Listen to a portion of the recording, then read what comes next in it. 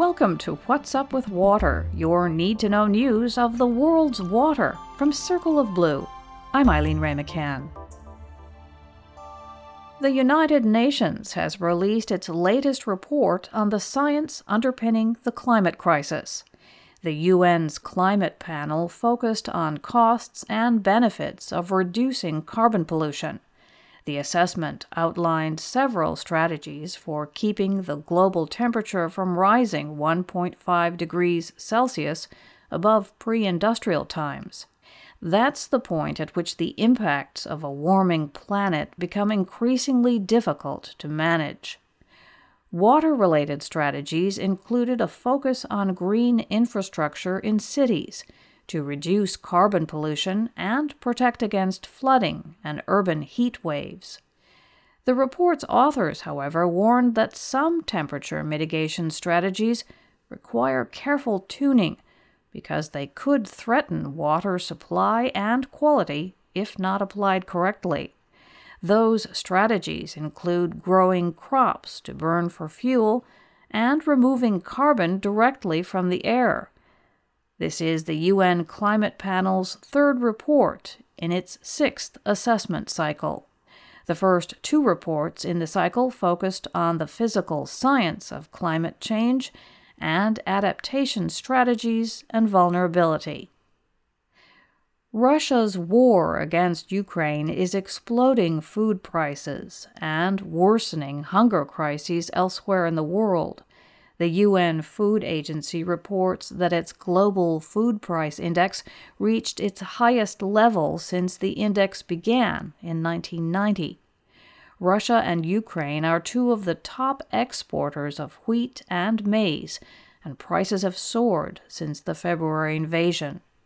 Cereal prices climbed 17% between February and March. Wheat and maize prices rose by 19% in that month.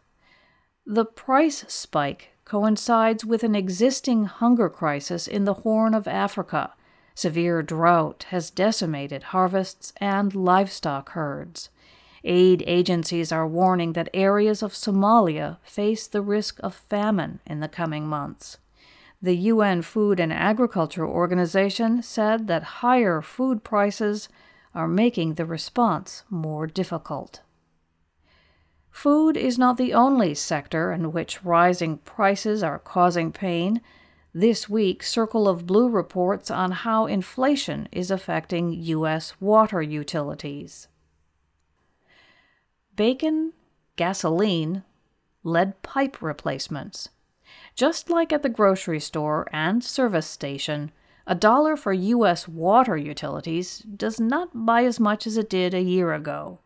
Inflation is inflaming the cost of labor, materials, and equipment, and water leaders fear that rising prices will hamstring the lofty aims of an historic federal investment in the nation's water and sewer systems. Kelly Green hears about the financial turmoil almost daily.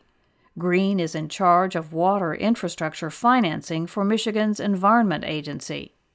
Lead service line replacements that were expected to cost about $5,000 per line are coming in several $1,000s more than that.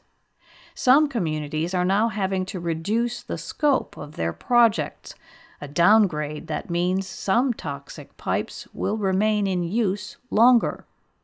Green told Circle of Blue maybe they were thinking of removing 300 service lines, and now they're going to remove 150 service lines instead. Almost everyone has been sidetracked by higher prices. Green said, "I have not heard of any community that is on target with what they originally budgeted." That is not what Congress had in mind when it offered a windfall for the nation's water systems. When it was approved in March 2021, the American Rescue Plan Act sent $350 billion to state, local, and tribal governments. Those funds could go toward repairing water and sewer infrastructure, and states have already allocated at least $10 billion for that purpose. Then, in November 2021, President Biden signed the Infrastructure Investment and Jobs Act, a bill he touted as a once-in-a-generation investment in the nation's public works. The act provides $50 billion over 5 years for a range of critical water infrastructure needs, from replacing lead pipes and removing PFAS chemicals to long-needed repairs for water treatment plants and sewers. The influx of federal money, however, is colliding with an economy where that money increasingly buys less. Prices are rising faster than any time since the Reagan administration. Brian Jordan, vice president at the engineering and consulting firm Tetra Tech, said that cost pressures vary from project to project based on what's involved. For example, stainless steel is part of many water systems. Nickel is a component in stainless steel. Russia is a major producer of nickel, and so its invasion of Ukraine has caused a spike in stainless steel prices. Jordan says that right now it's not unusual to see price increases of 10 to 50% per project. Things are more expensive, from labor to equipment to materials. The money problems in Michigan are shared nationwide. The Council of Infrastructure Financing Authorities represents state agencies that administer funds for water infrastructure loans. Deirdre Finn, the organization's executive director, said that water projects in every state are seeing increased costs. Finn told the story of one utility that was stymied by current economic conditions. A small community in North Carolina put a water project out for bid. When the response from an engineering firm came back last fall, the bid was 40% over the utility's budget. The utility, Finn said, decided to pause the project. Some utilities are willing to pay higher prices if only out of necessity, or fear that prices might climb even higher. Finn said other utilities are breaking projects into phases, doing a little work at a time once funds are available.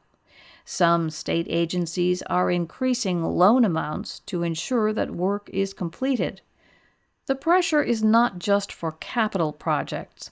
The Los Angeles Department of Water and Power told Circle of Blue that certain materials and services, things like microchips, chlorine, and other treatment chemicals, have increased between 15 and 20%.